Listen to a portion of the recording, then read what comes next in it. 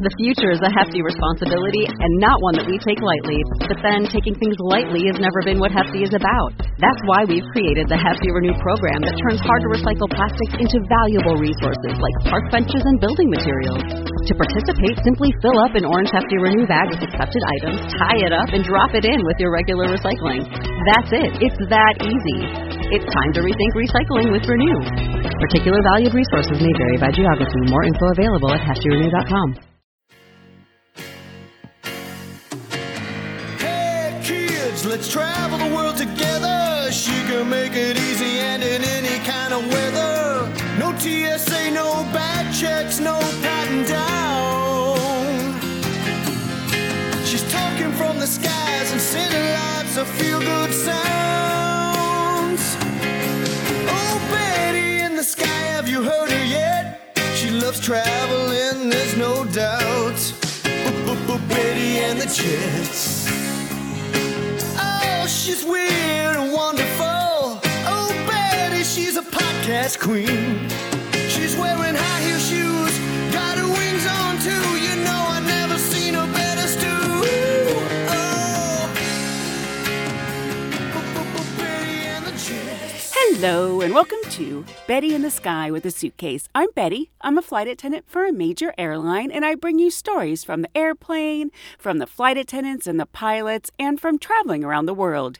In this episode, we have a few stories from my recent trip to Cuba, a cruise and people behaving badly, dogs, hives, horses, tray tables, turbulence, a survival story, and the night sky. The music for this show I recorded on the streets of Madrid. It was a street performer using some sort of plastic contraption. Let's get on with the show. Okay, so you had a pilot friend. Right, my pilot friend, his very first week on the job as a chief pilot, he got left alone one night because a gentleman's, either a pilot had died or a pilot's mother had passed away. I can't remember. And so all the chief pilots wanted to go to the funeral, so they left this guy, we'll call him Bill, in charge. And he's just sitting there minding his business. Things are going all right. And he'd literally only been on the job like a day or two. And he gets a phone call from a gentleman that owned one of the hotels where we stayed at. Oh. And with the man happened to be Indian, and so with a strong Indian accent, the first thing that Bill hears is, "I do not care that they are naked in the hot tub. I care that they broke my sliding glass doors in the front." Oh my gosh.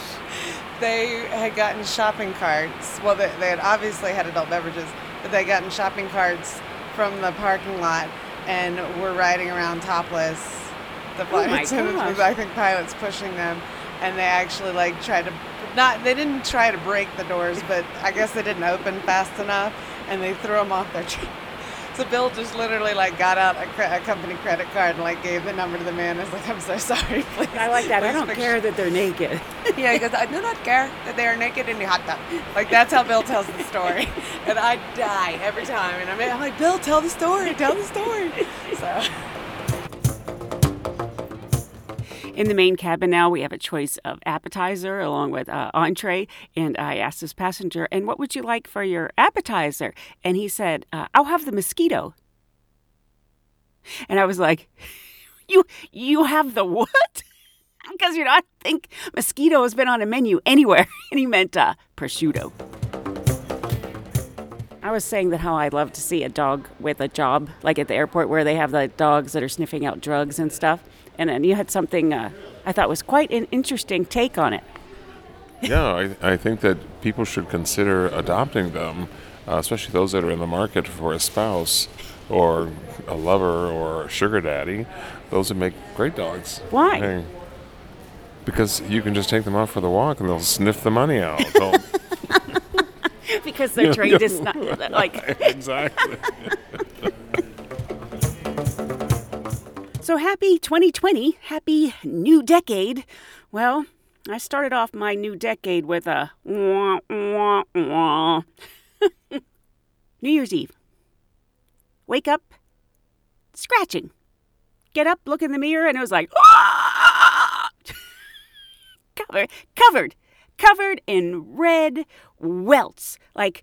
I was like, oh my goodness, what is happening? What is going on? And it's New Year's Eve, and I'm not going to be at a doctor's appointment and urgent care. Even if it's open, there's going to be 1 million people there.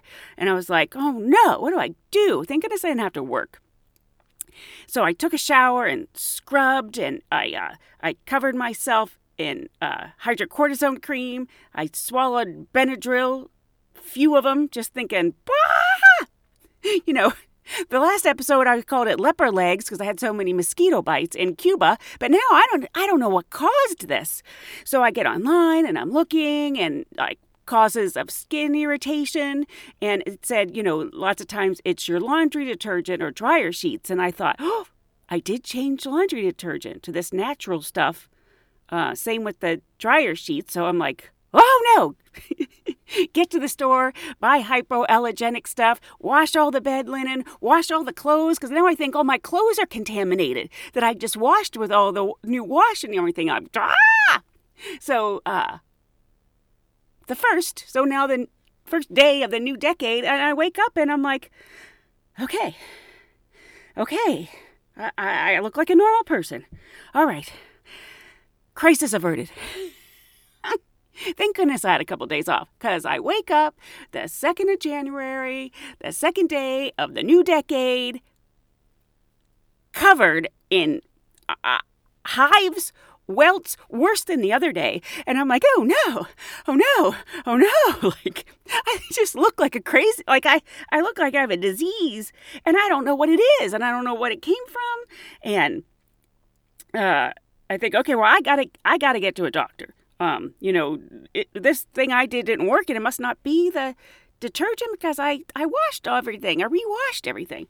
So I can't get an appointment with my dermatologist till the next week, which you're not going to wait till then. And I need something now. I'm supposed to work the next day. And I was like, so I go to urgent care, 3 hours. Now, I actually wasn't complaining. A lot of people when they were complaining, but now you've got days where people, everybody's got the flu, everybody's coughing. I understand, but I gotta work on my leper body. So I see the doctor, and it was exactly like I thought it was going to be. He said, basically, you're having an allergic reaction. We're going to give you steroids. And I said, but you don't know what caused it. And he's like, no. And it's like, well, then I don't know how to fix it. I didn't do this to him. He's very busy. He's got all those people in the waiting room, but. Yeah, I'm fixing my bumps, but I don't know what caused the bumps, which means that they could just come back whenever the steroid wears off. And I was trying to think, and I did ask him. I was like, I have that Rent-A-Cat. I'm like, could the cat do it? And he's like, no, unless you're allergic to cats. And I'm like, not that I know of. Hives. 2 days of hives is not the optimal way to start a new decade. I just hope it's not a harbinger of things to come. You worked on a smaller plane? I did. I worked on a regional jet, and this is the kind of jet that just had one flight attendant. Right. We were doing a turn to Tallahassee, and I had woken up way too early, and I was barely staying awake because Tallahassee you don't even serve. Without first class, you really didn't serve. I was dying. We got there a few minutes early, and I told the guys, I said, I'm going to go sit in the first row and take a 10-minute nap. Right. Y'all holler at me when we start boarding. Well, nobody let me know that we were boarding. And about 3 passengers walked by. I was in 1C with my legs up, asleep. And the only reason why I got woken up is because one D was like, I'm sorry, I need to get around you. And I woke up and I said, oh my gosh, why didn't the first person wake me? You're just walking by going, okay. Yeah, they're just like, oh, she's taking a nap. And I just kept going. And he wasn't going to wake me except that my legs were in his way. He would have just sat down around me. In our digital, highly technical world, it's surprising that there are still places in the world that a horse and buggy or horse and carriage is still a legitimate form of transportation and business. Cuba has many forms of horse-drawn transportation. Is it outdated? Is it still practical? Hey, if it's all you have, it's all you have, and it still works. Time might have moved forward, but the past is still alive in a few places. So something weird happened to you? Yes. On one of your flights? Yes, in business class. I was on the cart And there was this man sitting there just chilling, eating his own boogers next to his wife. Nice. I had to run to the galley for a second because I thought I was going to lose it. Sitting in the front? Yeah. Oh, very classy. Yeah. Very classy. To me, that's grounds for divorce. So you had another strange passenger? Yes, he was flattering himself in front of another customer that came and complained to us. So what did you say? Sometimes I like to hear what people say to the... Actually, at that time, it was before September 11th, and one of the pilots came and talked to him. And shamed him? And shamed him, and he was banned from flying forever again.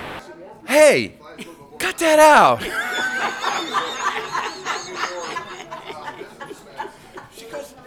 I couldn't believe it. I'd like to thank any of you who were so kind when you were going to buy something on Amazon, and, so many of us do. You go to my website, bettyinthesky.com, and click through, and it doesn't cost you any more, and it supports the show, and I like to see what people buy. And this past month, somebody bought Looney Labs Zombie Flux. Okay.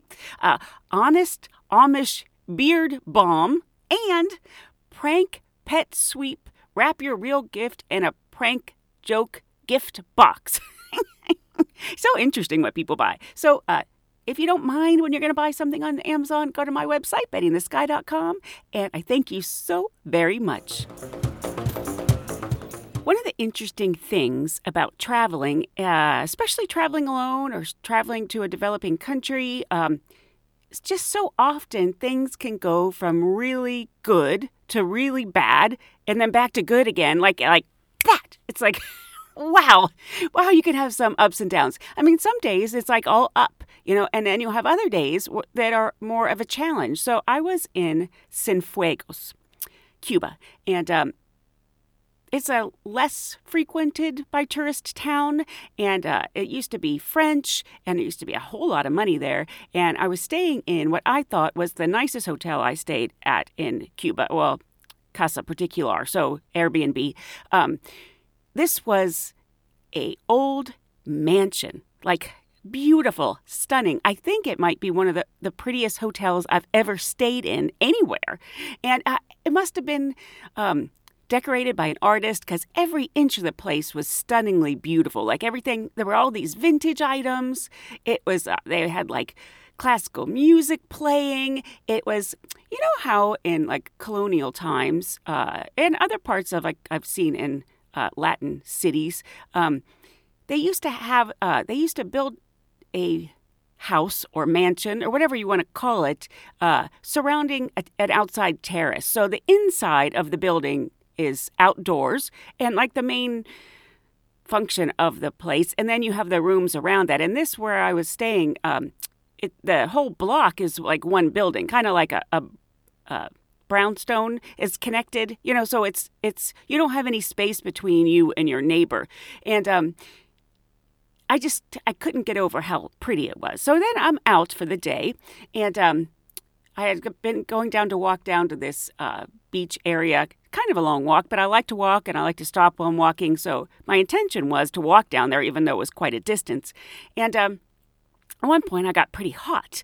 So I had taken a bunch of bike taxis at different times. And one time I was taking the bike taxi in Playa Larga, and the guy says to me, "Do you have a picture of the house?" And I'm thinking, I've never been there. I have a picture of the house, because he couldn't find it. We had to ask 3 people along the way. And like that bike taxi that was quite long was like $3. And then I took that bike taxi where I went all the way, like 45 minutes uphill in Trinidad. And I overpaid that bike taxi like $20. I think it was more like $10. So I knew how much bike taxis cost, and I also know that you should negotiate a price before you get in a taxi or anything like that. But I knew I was only going maybe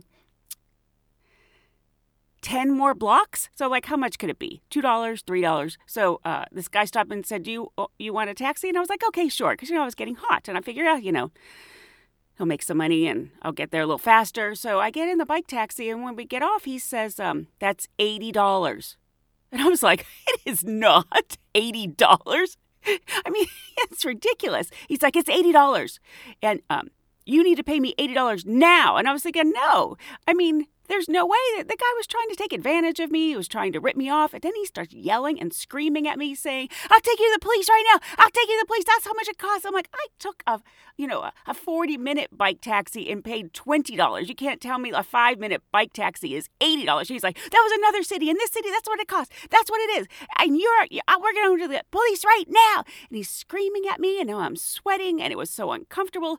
And I needed to get away from him, like, just wanted the whole thing over and was going to overpay and say, look, I'll give you $20, which was like 5 times the price it should have been. I just needed to get away from this screaming maniac. And he's like, no, it's against, we can't go to the police right now. It's $60. And I'm like, it is not $60.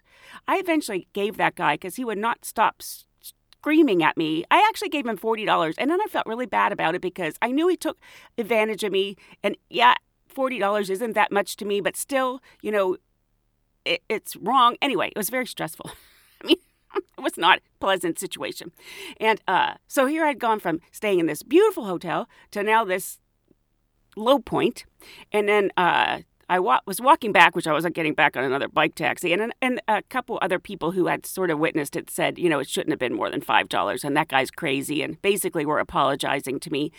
And, I got myself calmed down and walking back. And I see the lights like on a rooftop restaurant. And I thought, oh, that looks like a nice place. And then there were these really nice musicians, and it was the music for a lot of the previous podcast. And after that, they sat down at my table, these two fun guys, and we talked for like an hour and a half. And then I was on a real travel high because I really enjoyed the conversation and the music and the food. So, I went from that bad getting taken advantage of to now a real nice tourist experience.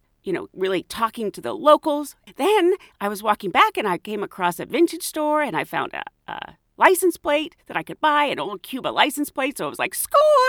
And so now I'm on this. I'm practically skipping back to my beautiful hotel. I've had a great night talking to the locals. I found my license plate. Woohoo! And I get back there and I had to ring the bell and the lady lets me in. And I was like, it's so beautiful in here. And there was a couple, a little bit older than me, couple from Switzerland, and they're sitting there and sulking. And I said, isn't it beautiful in here? It's so pure. It's just so pretty. And the guy says, we don't think it's nice here. And I was like, what? He goes, this is not nice. There is no window in our room. And I was like, well, there's no window because the buildings are connected. So there can't be a window. It'd be like a window into the next house. Except for at the front and the back are the only place there could be windows because it's connected to 2 other buildings. And I kind of was thinking to myself, where do you think you are? And he said, we were told we were having nothing but 5-star accommodations. And this is not a 5-star accommodations. Like they were expecting the 4 Seasons. And I said to him, I don't know about your expectations. And I don't know if you know where you are. We're in Cuba. And then they started, because they figured out I was American, and then they started complaining to me about Trump and that how he had ruined their trip. And I didn't really understand. I never really did figure that out because they said they weren't able to fly from the United States to Havana. And I had just flown from the United States to Havana, and that Trump had messed up their cruise. And, they're really taking it personally. And I didn't understand because you can still fly from the United States to Havana. So I don't know what all that happened about, but they eventually came over and sat with my table, and we ended up having a really great conversation. We were talking about all sorts of things, international politics, and I think that they ended up having a good time talking to me, and I think that they probably didn't dislike that it wasn't the 4 Seasons as much because they ended up having a very nice evening, and the next morning they were like, "Good morning, America!" So that can just show you both. Here's 2 different travelers' experiences going from a low to a high in a very short amount of time. Many of you know I started my airline career at People Express, and I was listening as I was driving to work on NPR 1A, and here's a story about Whitney Houston and People Express. The Greatest Love Tour, World Tour. And we were, people think about it as glamorous, but at that time there was an airline called People's Express. And this was when you got your tickets seated on the plane, and they would constantly overbook the plane, and you would get pulled off. So one time we had about a 40-person entourage, and we got bumped. I don't know how many times. And then we all boarded the plane, and then they asked about half of us to get off, including Whitney. So, They bumped Whitney Houston off a plane? They bumped her off a plane, and we nicknamed it People's Distress because really that's what it was. Listener Steve Knight sent me a photo of a airline called LATAM, and on landing, you know how we make that PA on landing? Ladies and gentlemen, please use caution when opening the overhead bins because items may have shifted during takeoff or landing, and we wouldn't want anything to fall out and injure you or anyone around you. Well, the whole freaking overhead bin fell down. The whole damn thing. Ouch! Hi, I'm Britt, one half of the Travelling House Sitters. My partner and I have spent the last 3 years travelling the world house sitting. We have one hell of a travel story for you. We purchased an old camper van, a Citroen Berlingo for you car fanatics out there. And yes, it pretty much just is a car with a large boot that we managed to sleep in between all of our European house sits. This camper van took us from Manchester in the UK all the way through France, northern Spain, from the top of Italy to Rome, across to Croatia, through Montenegro, and almost to Greece. We're a little apprehensive of driving to Albania. However, there was nothing to worry about. We're in awe of its beauty and great roads. After 6 hours of driving our camper, we affectionately named Mary Berry, she suddenly turned off and left us stranded in rural Albania. We both pretended to look under the hood like we knew what we were doing, but eventually we decided to head over the road and ask the man manning a fruit shop and a metal workshop. With the help of Google Translate, we managed to let them know what happened. While these gentlemen couldn't get the car going, one of their mates was called. He was a cousin and a mechanic. He came and had a look. However, being a Friday night, he offered to put it in his workshop and have a look in the morning. Our friend offered us a place to stay, but we opted to stay in our van. The next morning, they arrived with coffee and breakfast for us. The mechanic and his crew worked on the car all day. Each time we heard it turn over, our stomachs were in knots. After many people had come by the workshop and offered their help with the car, the mechanic let us know it would require a special part and take another 2 to 3 days to fix. Finally, one of their friends arrived for beers. This guy had great English. We were planning on selling the car once we arrived in Athens, as we were flying to our next destination. So we asked our friend who could speak English if the mechanic was interested in buying the camper. The mechanic was adamant he could get the car going. However, we didn't mind. Plus, we needed to be in Greece for our next house sit in 2 days. We offered a price and eventually we came to the deal. We even threw in all our cooking supplies, bedding, table and chairs. It felt like a win-win for everyone. The mechanic now owned an exclusive French camper van and we were free to carry on to Greece. As it was late in the afternoon and buses only ran in the morning to Greece, our friend offered us to host us again. We accepted and headed off to his family home. His mother was incredible. She was so warm and friendly and enjoyed showing us around her beautiful gardens. He took us to the beautiful towns of Korçë and Potočak.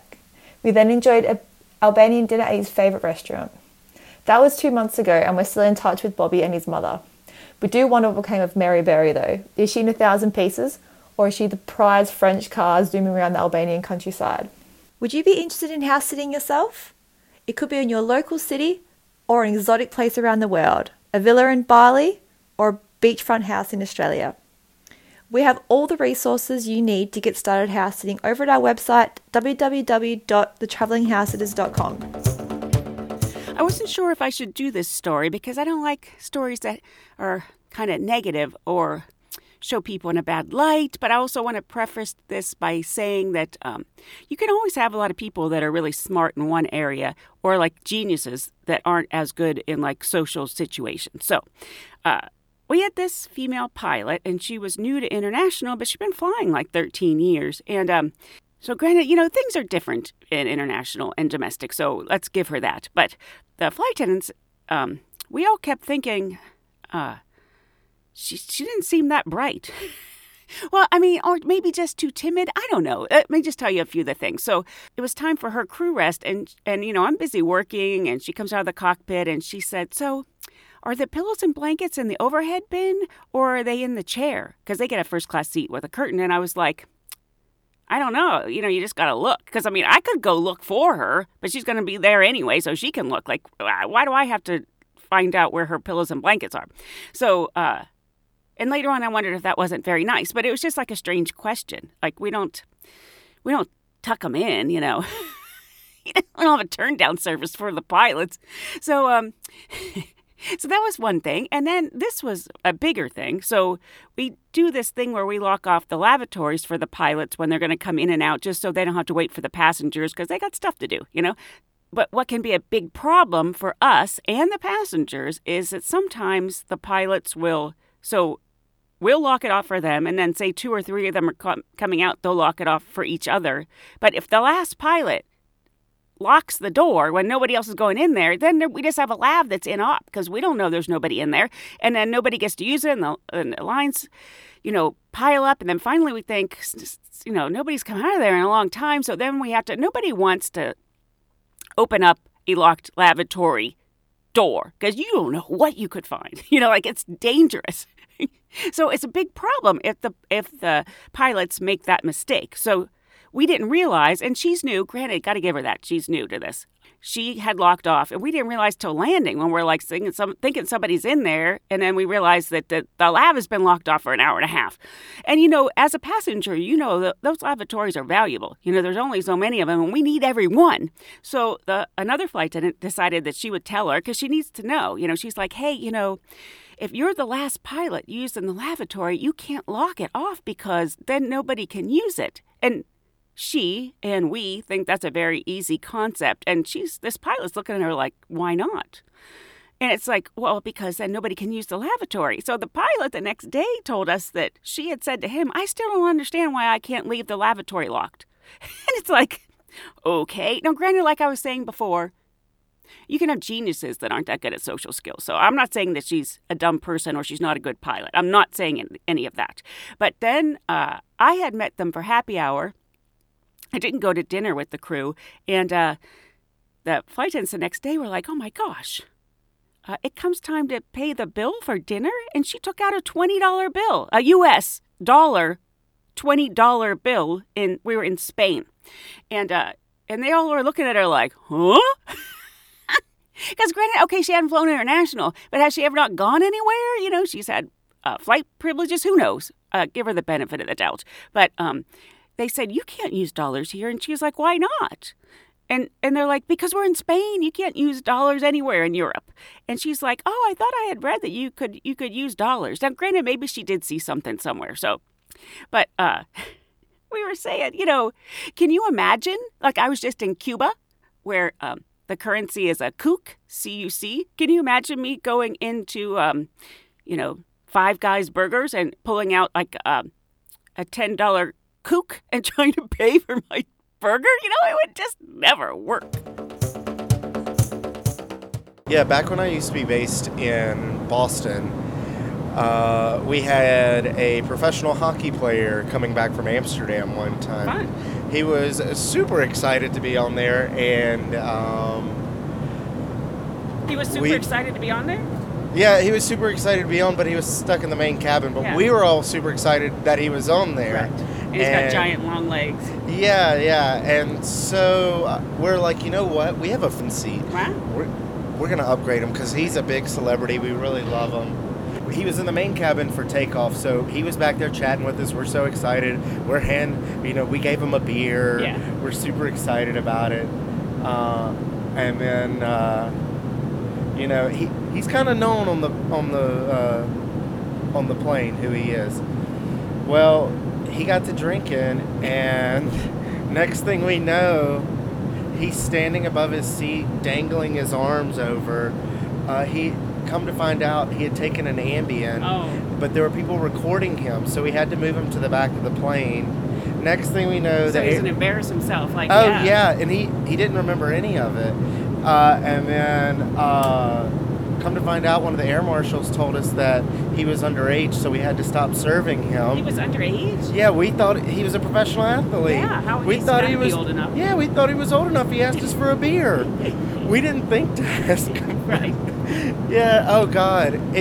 Come to find out, we ended up when he came back awake, he took a picture with us, and he was so embarrassed. Yeah. But he was so sweet about it. But it was just like this crazy thing that happened. I call them ambient zombies. Oh God, they're the worst.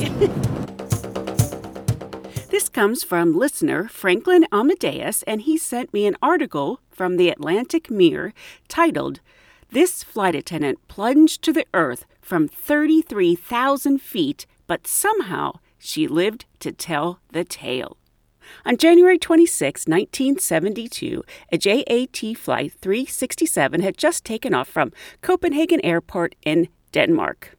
It's on a routine flight from the Danish capital to Belgrade in what was called the Socialist Federal Republic of Yugoslavia. On board is 22-year-old flight attendant Vesna Volvovic, who's only been flying for 8 months, but in about 45 minutes, her life will change forever. In fact, Volvovic was only in Copenhagen waiting to join Flight 367 because of a mix-up. I shouldn't have been there at all. It was a different Vesna that should have been rostered with that crew. A little mistake, however, meant that I had my first trip to Denmark, Volvic told Greenlight. And Flight 367 arrived at Copenhagen Airport at 2:30 p.m. on January 16, 1972 without a hitch. Volvovic and her 4 colleagues then boarded the aircraft, a McDonnell Douglas DC-9, replacing the current crew.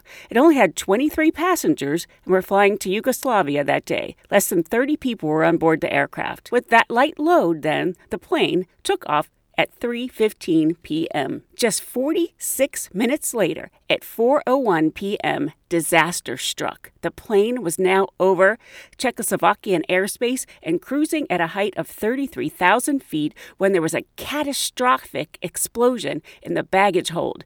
And the force of the explosion tore the plane into 3 pieces, with the wreckage plummeting to the earth. The stricken DC-9 smashed to the ground. Tragically, the captain and 26 of the crew and passengers all died instantly. The last person on board the aircraft miraculously survived the terrible crash. A villager heard screams coming from the devastated plane and happened upon the shattered body of the flight attendant. Incredibly, she was still alive, although she was covered in blood. Fortunately for her, the villager who found her served as a medic in World War II, and he was able to keep her breathing until the first responders arrived on the scene. The damage to her body included a fractured skull, 3 vertebrae fractures, 2 broken legs, a number of broken ribs, and a fractured pelvis, as well as temporary paralysis. Perhaps fortuitously, the flight attendant spent some time in a coma. When she awoke, she had no memory of the accident or the weeks that followed it. In fact, later she claimed that she remembered nothing of the terrible drama for quite some time. "I had amnesia from 1 hour before the accident until 1 month afterwards," she recalled. "The first thing I can remember is seeing my parents in the hospital. In fact, at first she learned the accident was 2 weeks after it happened when doctors showed her a newspaper. At the sight of the headline, she fainted. But how on earth had she survived an explosion at 33,000 feet and the resulting fall to the earth? Well, investigators were later to credit her near miraculous survival to the fact that she'd been pinned inside a section of the aircraft by a meal cart. Conversely, other passengers and crew had been sucked out of the depressurized plane and plunged to their deaths. She was saved by a meal cart, and the section of the fuselage where she was trapped had come to rest on a densely forested and snowy mountain slope. Luckily, the snow and the trees had lessened the force of the crash landing. The day after Flight 367 was destroyed, a man describing himself as a Croatian nationalist phoned a Swedish newspaper and claimed that his group had planted a bomb on the flight. Yet, although no one was ever arrested for the bombing, the mystery man's explanation was accepted by the authorities, but not by everyone. In 2009, for instance, 2 Czech journalists claimed that Flight 2 Flight 67 was brought down accidentally by a Czech Air Force plane. However, they were only circumstantial evidence to back up their assertion. In any case, the Guinness World Book of Records continues to list Lvovik as the survivor of the longest descent without a parachute. I was talking a little bit about how quickly things can go from bad to good or good to bad when you're traveling, especially if you're traveling someplace that's not as tourist friendly. Okay, so I was in Playa Larga, and I had that bike taxi that we could barely find the place that I was staying, and I had walked into town, and then I ended up getting some dinner, and now it's dark, and I thought, okay, well, I might have some trouble. And all the bike taxis, I did notice I was there a few days. They were there during the day, and then at night, there didn't seem to be any taxis or bike taxis, so I didn't really have a choice as to just walking home. And I did have, luckily, one of my Casa Particulars, and some listeners have suggested, and I'll probably do this every time from now on, like maps.me, where you can download a map ahead of time so you can use the GPS when you don't have cell service, because there was no cell service in Cuba. So now I've got my maps, and I'm hoping it's going to be right, because it's not always right in some of these places either. And so I'm walking, and it's dark, and I just have my little cell phone, and you don't know. I'd had only been in Cuba for like 4 days at that point. You don't know how safe it is. And I'm thinking, I don't know if this is smart. I don't know if I should be walking when in the pitch dark by myself. I mean, I don't really know if I know how to get back, and I was a little worried. It turned out that place was very safe. But the very next night, after I'd had a great day going to the cave and the cenote and snorkeling, and I had had dinner, and now I'm walking home. And, the night before, I was so nervous about being dark, and did I know where I was going? And so what a difference a day can make. So the very next night, I'm walking past, there were street lights, but they were all burnt out in this one section. So it was dark, dark, dark. And that's where I had been nervous the night before. So then the second night, all of a sudden I realized, look, because those street lights were burnt out, and because you're in a little town in Cuba out in the middle of nowhere, and next to a national park where there's no lights whatsoever, the night sky was lit up. Like, I don't know if everyone in the world has seen a really beautiful night sky, but it'll take your breath away. I could see the Milky Way, so I turned my cell phone off. There was, showing my way back, and I was just stood there looking up, and I was like, wow! It just shows how small we are and how big the universe is, and how much beauty there is just in the darkness. So here, one night, I was afraid for my own safety. And the next night, I stood out there probably for half an hour, intentionally in the dark, staring at the beautiful, glorious night sky. Well, that's about it for this episode of Betty in the Sky with a Suitcase. I hope you'll join me again next time so we can travel around the world together.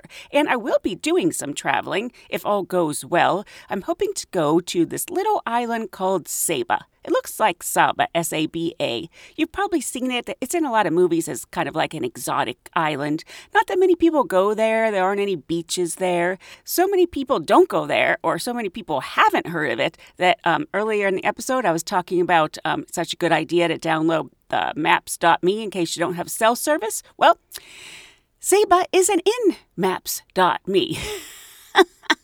But hopefully I'm going there, and I'll tell you all about it in the next episode. Thanks. Bye.